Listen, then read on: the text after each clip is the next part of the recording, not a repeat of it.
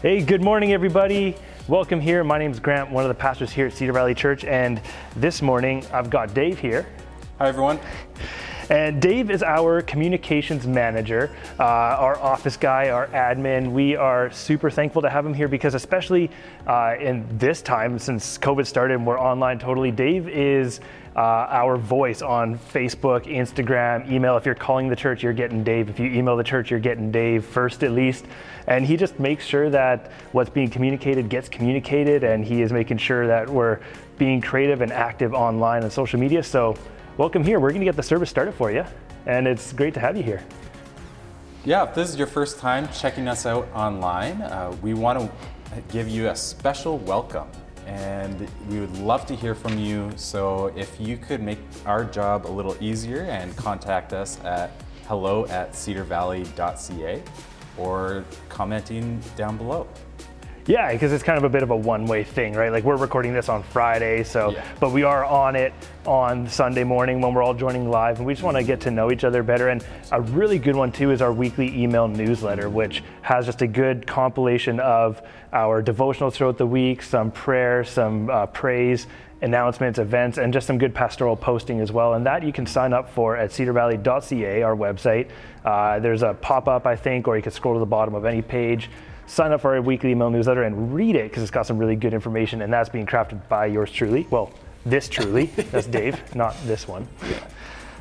Yeah, some great stuff on there. And on our website, you can find ways to give to the work and ministry of Cedar Valley Church by through online payment and e-transfer and direct banking. Yeah, and we're super grateful for your continued generous support of giving for the work that we're doing, because we've been able to continue pushing forward, doing work in the city here of Mission and for the kingdom of God, and it's just been a massive blessing. So thank you for that. Thank you. Yeah. Let's pray. Yeah, let's pray. Lord, I just want to thank you just for your example for us and for your willingness to lead us, and in so many ways, like how generous you are. And we just want to thank you that how we can be generous and how we can love others and how we can just live our lives. And I just want to thank you that we are going through this series, and that we can just see who you are and how we can live and connect with you as well. Amen. Amen. Awesome. Well, we're going to get the service started here shortly. We're going to start off with a time of singing. There's going to be lyrics on the screen. Our worship ministry has recorded a few songs to lead you in worship in your homes. After that, Pastor Doug has got a special lesson for our kids, and he is playing a game with you guys, so stay tuned for that. Yeah, and following up with that, Pastor Rob is bringing us a message in our series on the Gospel of John. The one and only is what we're calling it, and we're going through the whole Gospel of John, one chapter a week, and this morning we're diving into chapter 1. Yeah, so just read along with us the week before. You can read the chapter, and it's only one chapter a week, and so it's not too heavy. Yeah, pretty easy. Pretty easy goal. Exactly. And so, and feel free to read it a couple times. Last week we learned, because I think one chapter, I think we can do that a couple times a week, and Rob showed us this SOAP method is an acronym for how we can kind of read and apply. And do you remember what they are?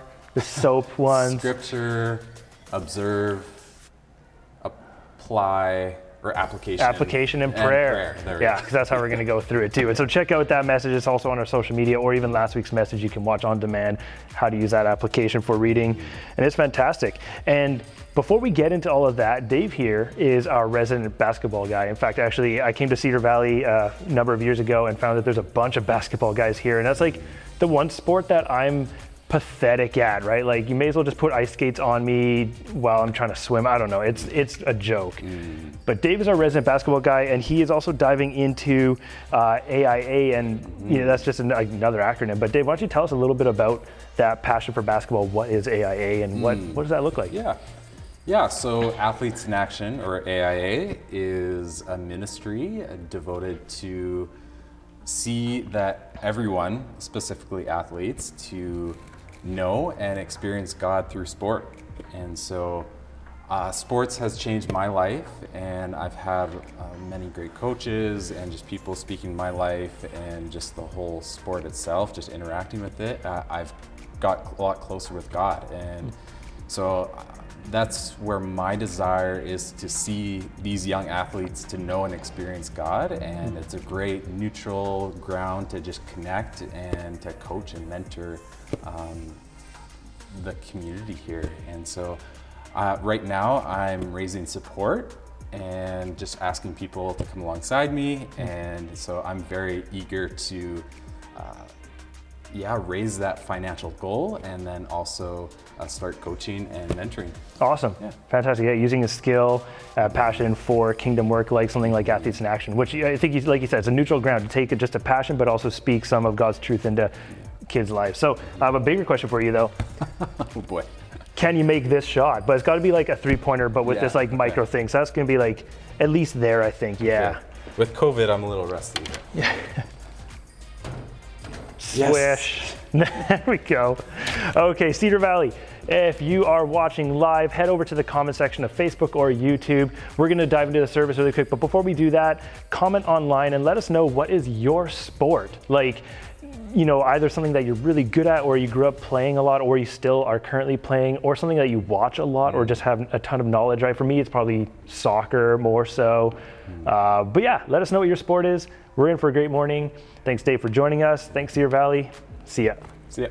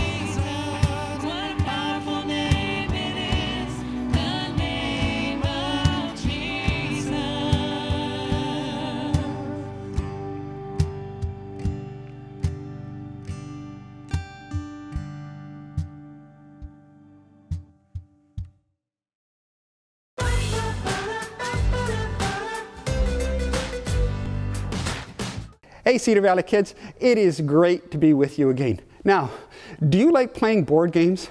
Oh, I sure do. They are so much fun, all different kinds. But you know what? I'm kind of competitive, some people have said. Now, that means I have a lot of fun playing, but I play to win. Well, anyways, I've got something I want to show you. It is this. It is a 6-in-1 board game. You know what? I played with this board game when I was just a little kid. This board game is over 60 years old. This board, we had this in our house. Now, on one side, Crokinole, how cool is that? But on this side, there's 5 games. Around the outside here, steeplechase is one of them. Then you've got checkers, regular kind. Then you've got Chinese checkers. Now, it's not even a Chinese game. Somebody just made up that name, but it's a whole lot of fun as well. And then Parcheesi. I don't know if you've ever played that game, but that's pretty cool.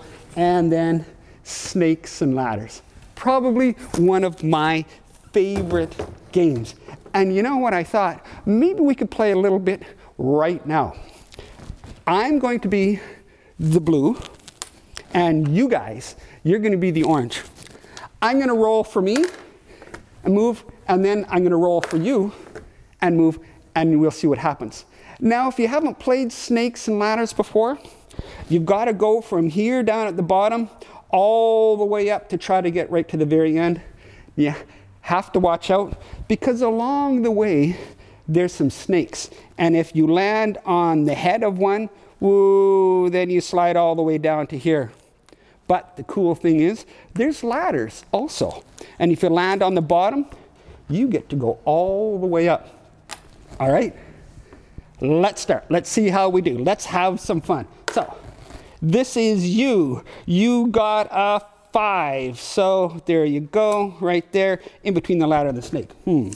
Okay, now it's me. Yes, 4. 1, 2, 3, 4. Ladder. Yay for me. All right, you guys. Now, okay, here you got a 3. 1, 2, 3. Nothing. All right, how about me? 4. 1, 2, 3, 4. All right, you got a 3. 1, 2, 3. And, oh, yes, here, 1 all the way up. Whew. Another ladder for me. How about you guys? 5. 1, 2, 3, 4, 5. Ah, you got the snake. You're all the way back down to 6. We're doing pretty good here. At least I am. Yes, 2. Whew. Another ladder. How about you guys? 5. 1, 2, 3, 4, 5. What about this one? Yes, 6. 1, 2, 3, 4, 5, 6. Another ladder. I'm doing pretty sweet here. And how about you guys?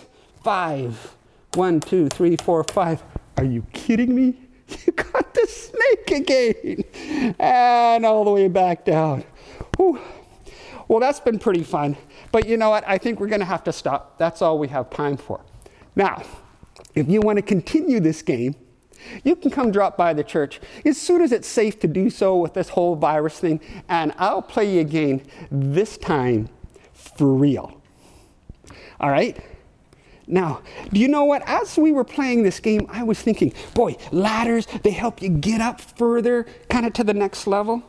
Did you know that there's a verse in the Bible, in the book of John, chapter 1, right at the very end? It is verse 51. And Jesus says, did you see in my Bible? Maybe I'll put it right here. Jesus says it's in red lettering. That means Jesus is talking in my Bible. Shows that. He says that I am the stairway between heaven and earth. Jesus said that about himself. Well, that's pretty cool. So I think, well, a ladder is kind of like a stairway, because both of them take you from one level and get you up to another level. And Jesus says, that's him. Now, what if we were to play this game again? And what if we started here, but if you didn't get a ladder, you just kept on playing until you fell right off the board? The only way you could win the game is if you got a ladder and it took you up to the top. You know, that's kind of like life. We can try to do things on our own, and lots of really good things keep going and going and going, but it won't get us to God. Jesus is the only way. He said he was the stairway, which is kind of like a ladder. He's the only way we can get to God. Do you know that? Jesus is the one and only. He's the one and only Son of God. He's the one and only way to God. Now, how cool is that? That God gave us Jesus. Now, that means we don't have to worry in life, oh, what should I do? Which way should I go? We just have to follow Jesus. That means we read the Bible and we do what Jesus wants us to do. And then we follow Jesus in our life, and he brings us to God in heaven. How great is that? Now, just before we go, and I'm going to practice, and I'm going to be ready to play you again. We're going to finish our game one day, hopefully. I've got something for you to do. Did you know that in the Bible, in the book of John, chapter 1, what I would like you to do is there's some places where it says one and only. Now, what I want you to do is read through chapter 1. Now, if you can't read yet, get your parents to read and they can help you out. But find the verses where it says one and only. Then send it to me, your answers, all right? You can send them to me at douglas@cedarvalley.ca, and I'd love to hear where you found where it says one and only. Because that's what we're talking about Jesus. Nobody is like him in the whole world, in the whole universe. And God gave him just to us. How cool is that? Anyways, have a great day, and we're going to see you next time.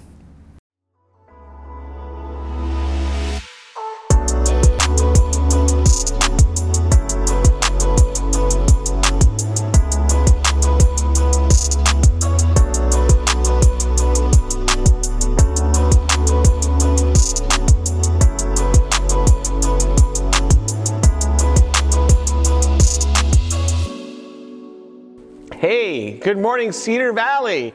I'm going to invite you immediately to turn in your Bibles or on your Bible app to John chapter 1. We're going to be looking at verses 1 through 18 this morning, which is about this word here, logos, on our canvas for this series. And it's also here, the logos, which we'll talk about what that means very shortly.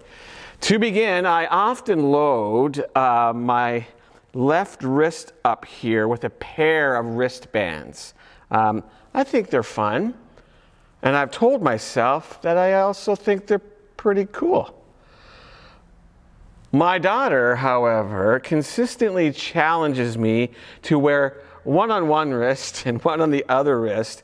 She is quietly, like small h, horrified by my wristband wearing imbalance. And I suppose she has some right to be, since she gave one of them to me. One of them is a black wristband with 4 circular icons. The first icon is a heart. The second icon is a division sign. The third icon is a cross. The fourth icon is a question mark. So flattened out, it looks like this. So there's the heart, the division sign, the cross, and a question mark. This wristband is a reminder to me of a story. My story. It's the story of me being loved by God, who made me and wants best for me. Sadly, like the first human beings to ever walk the planet, I often, and I still do, choose to do my life my way, apart from God who made me and loves me. I would argue that I was born into this state of being, having inherited the I'm going to do it my way, not your way, God gene from this world's first parents. So from the beginning, my relationship with God was broken. It was divided. This is the story of the Bible, but the Bible story doesn't end there. The Bible says that even with my back turned to God, He pursues me. He offers me forgiveness, does God, and the restoration of my relationship with Him. It was the God-man, Jesus, who brokered this relationship restoration. He died on a cross to forgive my sin, to absorb all the destructive and evil and hurtful things I do to myself and I do to others. All of which, ironically, is the result of me rejecting God in the first place. The Bible says it this way: when you were dead in your sins, God made you alive with Christ. He forgave us all our sins, having canceled the record of charges against us, and took it away by nailing it to the cross. That's awesome. But it's even better. Not only did Jesus wipe clean my record of sin to restore my relationship with God, He overcame death when He rose from the grave so that I could someday overcome death too and live forever with the God who made me and loves me. Which raises the question, and so the question mark on my wristband, do I think this story is true? Or to put it differently, what am I going to do with Jesus? This is John's preoccupation in his biography on the life of Jesus. He states his intention at the end of the book for us to read the book this way from the start.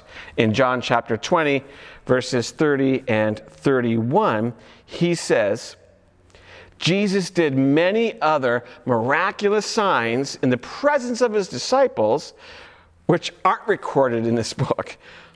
But these are written, the ones that he's written up to that chapter, that you may believe, or even that you may continue to believe, that Jesus is the Christ, the Son of God, and that by believing you may have life in his name.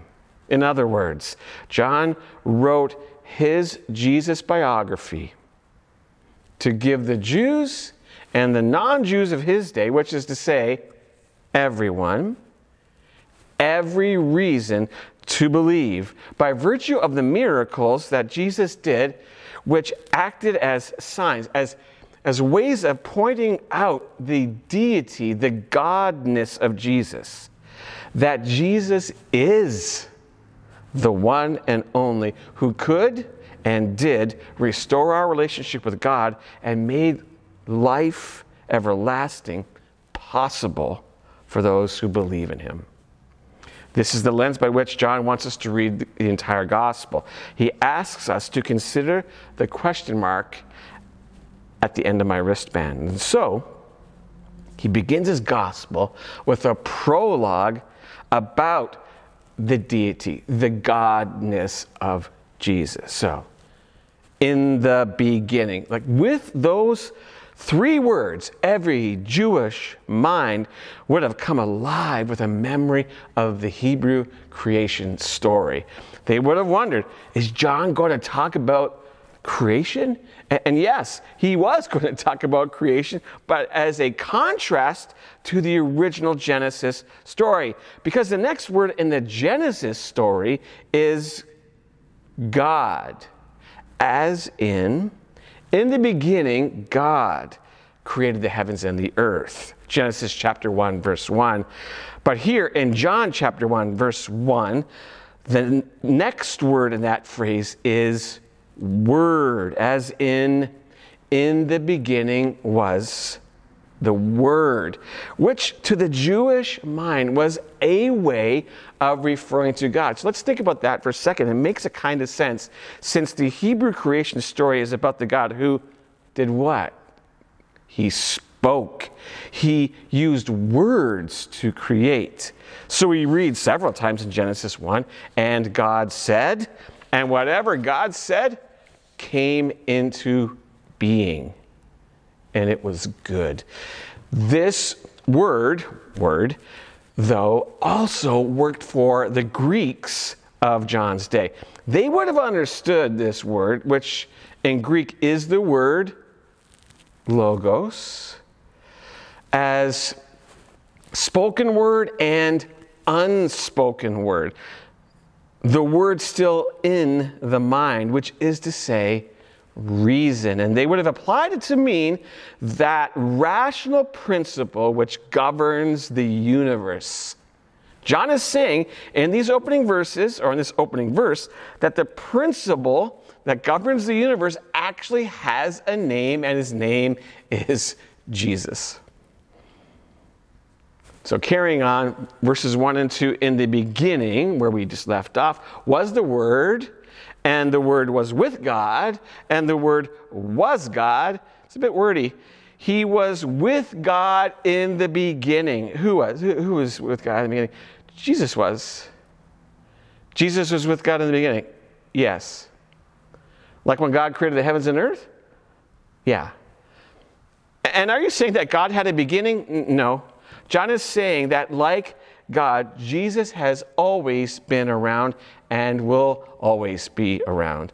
Actually, John is saying way more than that. He is saying that Jesus is God. Here's what I mean. The word logos refers to God's word.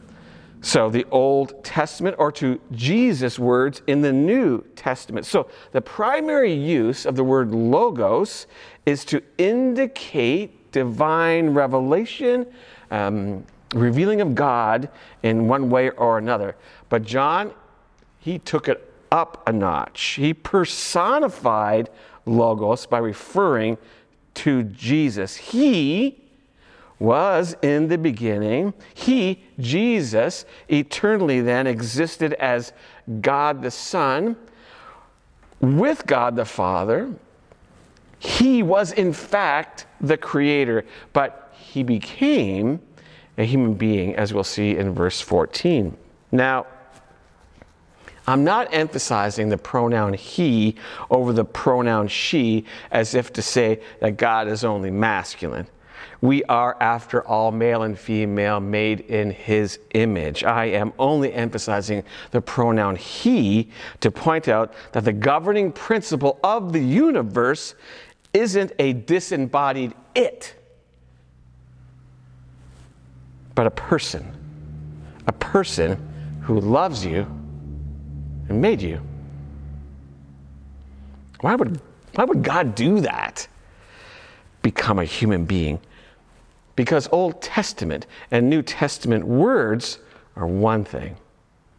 They tell us about God the Father, but Jesus reveals, demonstrates, shows us what God is like in the most relatable way possible for all of humanity. Verses 3 and 5, through him all things were made. Without him nothing was made that has been made. In him was life, and that life was the light of men. The light shines in the darkness, but the darkness has not understood it. Jesus illuminates spiritual reality. Some see this, some don't. Jesus offers hope to a dark world, in a dark world. Some accept it, some reject it. John the Baptist was sent by God to be a witness to this light, and he was. It's interesting When we compare the Gospels, John uses the noun witness 14 times in his Gospel. Matthew not at all, Mark 3 times, and Luke once. Similarly, John uses the verb testimony a whopping 33 times, whereas in Matthew only once, and Luke once, and not at all in Mark. It's as if John is trying to say that all kinds of people saw Jesus do all kinds of things that point to him being exactly who he claimed to be, the Son of God. And John the Baptist was among the first to witness to this. Verses 10 through 13 now. Jesus was in the world, and the world was made through him. The world didn't recognize him. He came to that which was his own, namely the planet that he created, but his own did not receive him, namely the Jewish people, of whom he was one. Yet to all who received him, to those who believed in his name, he gave the right to become children of God. So, how does one become a child of God? John says here that we cannot earn it. I can't work for it. I can't keep myself from doing destructive and evil and hurtful things. And I can't do enough good things. The Apostle Paul makes it really clear in one of my favorite verses in the scripture that leaves us never doubting how our healing is accomplished. For it is by grace that you are saved through faith. And this isn't from yourselves. It is the gift of God, not by works, so that no one can boast. Can you imagine the scene in our afterlife otherwise? With God, each of us bragging about what he or she did to make the cut? No. God is for everyone. He is against no one. From the least who might do a lot to the greatest who might do a little. But there is something here that seems to indicate that we have some responsibility, that we would receive Jesus and believe that he is the Son of God. Maybe this is like receiving a visitor in your home. You open the door to her, you let her in, you invite her to sit down, offer her something to drink while you visit together. You get to know her story, and in getting to know her, you start to form a belief about her, a belief that she is who she says she is, that she's a good woman, that she is somebody worth getting to know, maybe even somebody who could become a good friend. John uses similar language in the book of Revelation, where he pictures Jesus saying, "Here I am. I stand at the door and knock. If anyone hears my voice and opens the door, I will come in and eat with him and he with me." This is such a homey and warm and relational picture of Jesus, which makes me wonder, will there be pizza in heaven? I know that's totally random, right? The Word became flesh, verse 14, and made his dwelling among us. Or as another version of the Bible puts it, God moved into the neighborhood. And yet, it would be easy to miss.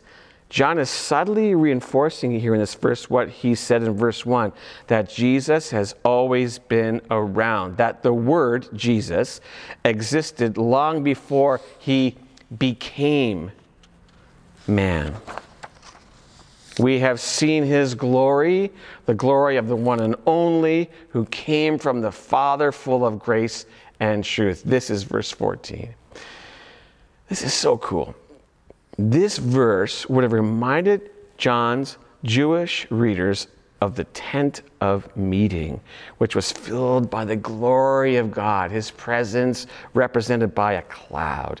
Jesus was the new tent, not impersonal like a cloud, but very personal. He was filled with the glory of God and revealed it by the miracles that he performed and by his resurrection. So, from an historical perspective, God pursues us. He comes closer and closer when we receive him. He moves right into not just the neighborhood, but into our being when we receive him. We become, the Bible says, the new tabernacle, the new tent of meeting. As Paul says in 1 Corinthians, don't you know that your bodies are temples of the Holy Spirit who is in you, whom you've received from God? Verses 15 and 16 now, back to John. John testifies concerning him. He cries out saying, John the Baptist, by the way, cries out saying, this was he of whom I said, he who comes after me has surpassed me because he was before me. From the, what? He who comes after me has surpassed me because he was before me. Think about it for a second, it makes sense. From the fullness of his grace, we have all received one blessing after another. So, blessing, one after another. God on display, the Word become flesh, life given to mankind so we could walk in the light, miracles performed, the right to become children of God, one blessing after another. Just wondering, stopping here for a second, what blessings, what gifts from God can you name in your life? Verses 17 and 18 to wrap it up. For the law was given through Moses, grace and truth came through Jesus Christ. No one has ever seen God, but God the one and only, who is at the Father's side, also known as Jesus, has made him known. So the law acted as a guide for a better way to live, but it also expressed humanity's inability to stick to it. We need the grace of Jesus to cover over the cause and effect of our I'm going to do it my way, not your way, God, way of living. And we need to know that God is for us, that he's not against us, that he's on our side. So God, the Logos, became flesh and made his dwelling among us so that if we ever wonder what God is like, Jesus is our answer.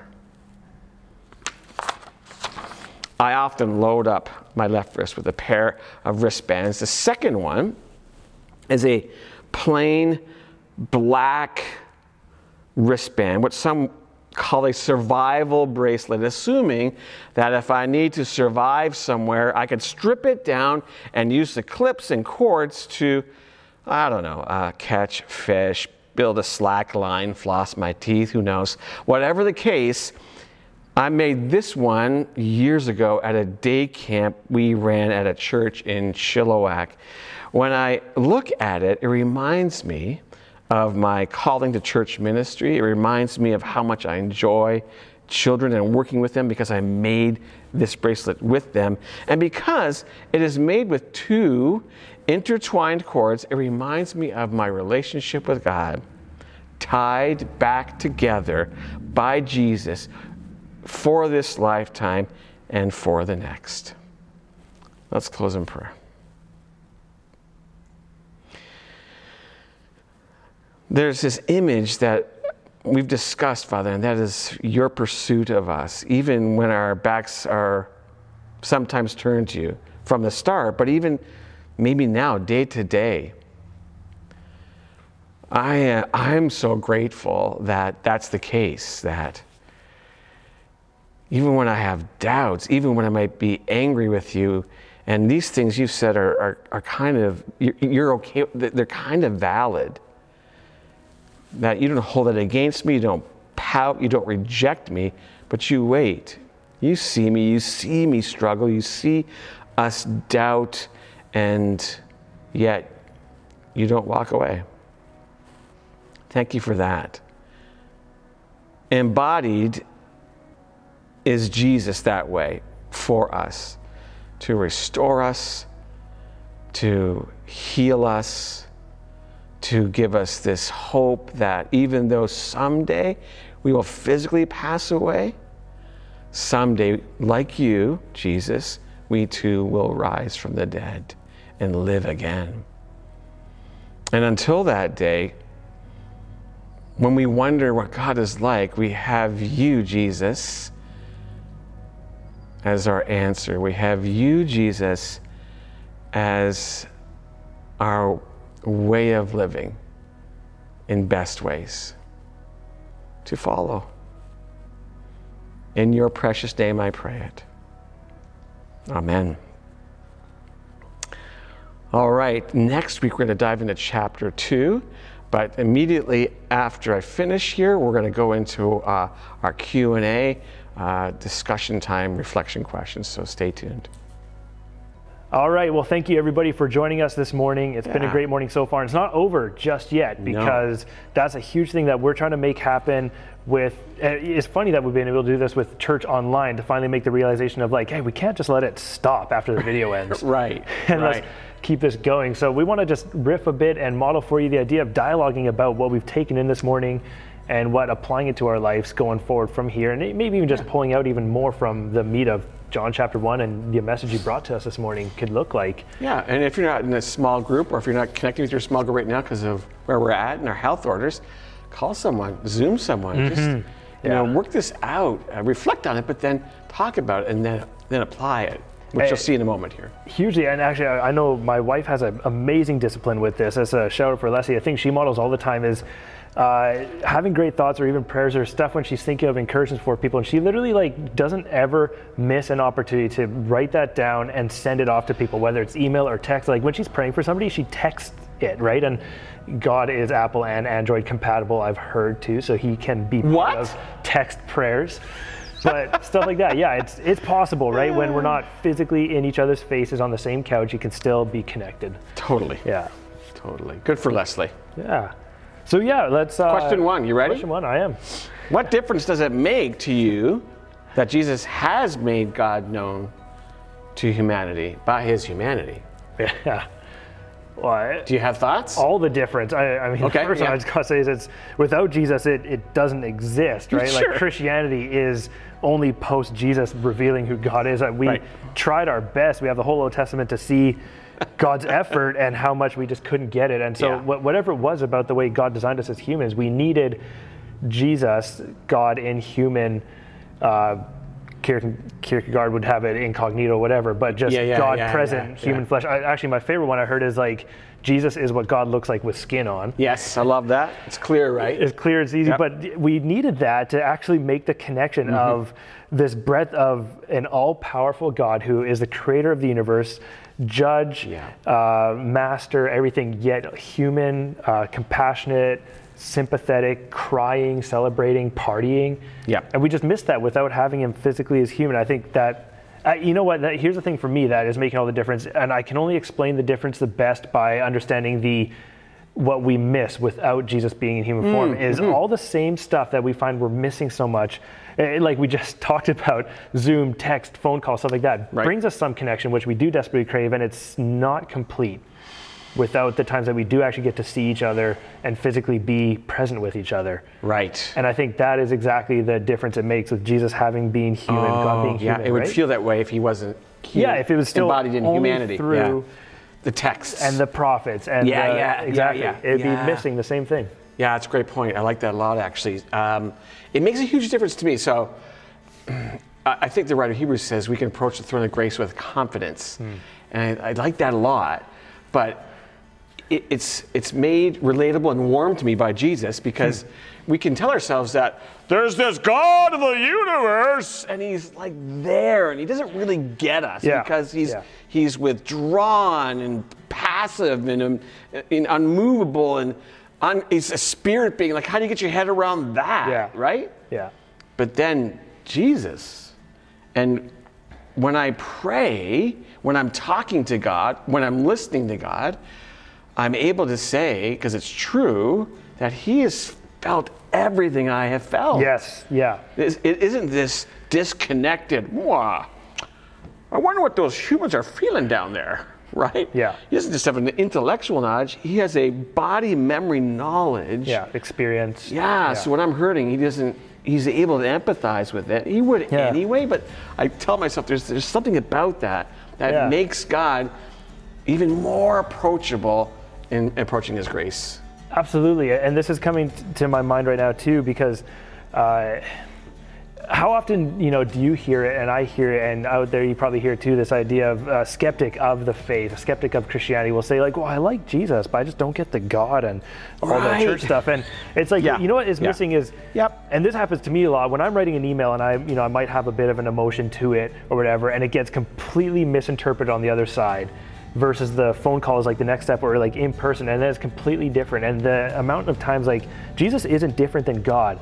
We actually got to understand what the heart was. And everything from the judgment and the punishments that we saw, the Exodus and the exile in the wilderness it was loving, and it wasn't this mean God who's like, get out of my house.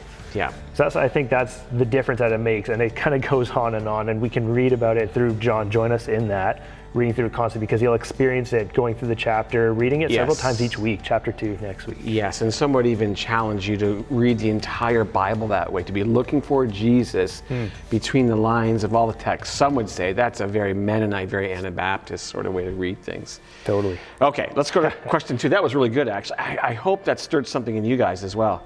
Got me thinking. So the second question is a little more practical. How do you bear witness to Jesus? I mentioned in the teaching that John talks about bearing witness and testifying more than the other gospel writers, like much more. And so how do we do this in our lives? How do you do it in your life? Yeah. I like often the model of I like to intentionally move away from this idea that it needs to be on a street corner or a single specific act of like, here's my evangelistic podium. Because it doesn't work that well often, right? And really, 1 Peter, we get this whole sense that it's a living testimony. Like, your life is a living witness for who Jesus is. But I know for me, this mantra I've developed that's worked well in youth ministry and my own life when I was working construction is affect, influence, and transform. And what I mean by that, it's this. Affect, influence, transform. Go ahead. So go with that is like affect with an A. Is doing something that turns people's heads in a way. And honestly, like, different times of the year, different seasons, stuff like that. Generosity turns people's heads, and it's a godly characteristic. Being forgiving and gracious, or giving the benefit of the doubt, like all these things, like the slightest bit of counterculture, but are God's heart in it. Countercultural. That's a good word too. They affect people. So then they are going to turn their head. And then what you get to do is influence them with the fact, like, well, that is God's heart. What I'm just trying to do is I'm following Jesus. So I'm trying to represent him through that. So I'm going to be more forgiving. We're trying to embody God that way, like Jesus did. Yeah, I like that. And then the beauty of that whole thing is, so affect and then influence is what you're doing with the ongoing stuff like that. The transform is nothing to do with us. That's the Holy Spirit now taking action in that person's I wonder where life. you're going with that. Okay, so you are in that T, the transformation, you're relying on the Spirit of God just to draw people to this loving God. Okay, I got it. I like that. Okay. Do you have thoughts in how you've lived your life doing this, bearing witness? Yeah, I do. I think back in the day, we used to talk about trying to understand where people are at if they don't know Jesus or they do know Jesus. And I sort of thought, that's kind of dumb, to be perfectly honest. I think what I'm trying to do, and I think what we're called to do, is just to love people, whether they know Jesus or not. We shouldn't like tell ourselves it requires more effort for one over the other. It's just, it's, so in my neighborhood, I live on a lane and there's 17 other neighbors, and I think this is a good measure of your testimony and your witness of the countercultural loving God that you're trying to embody, which is you're the neighbor on the lane who everyone else seeks out or who speaks well of, because not because you're trying to earn their favor so much as you're trying to just obey Jesus and the things he's calling you to do. But boy, so a good measure is I walk out of my house on a morning after work, but I get stopped by a neighbor who just wants to talk about life, and a half an hour later I leave. That's a good measure, because I'm loving my neighbor, right? I think that's my and so if you get to a point where you have a conversation around, well, what's this Jesus thing about? Okay.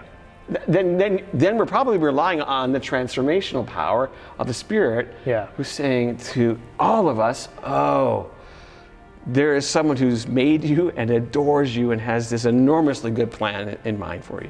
Absolutely.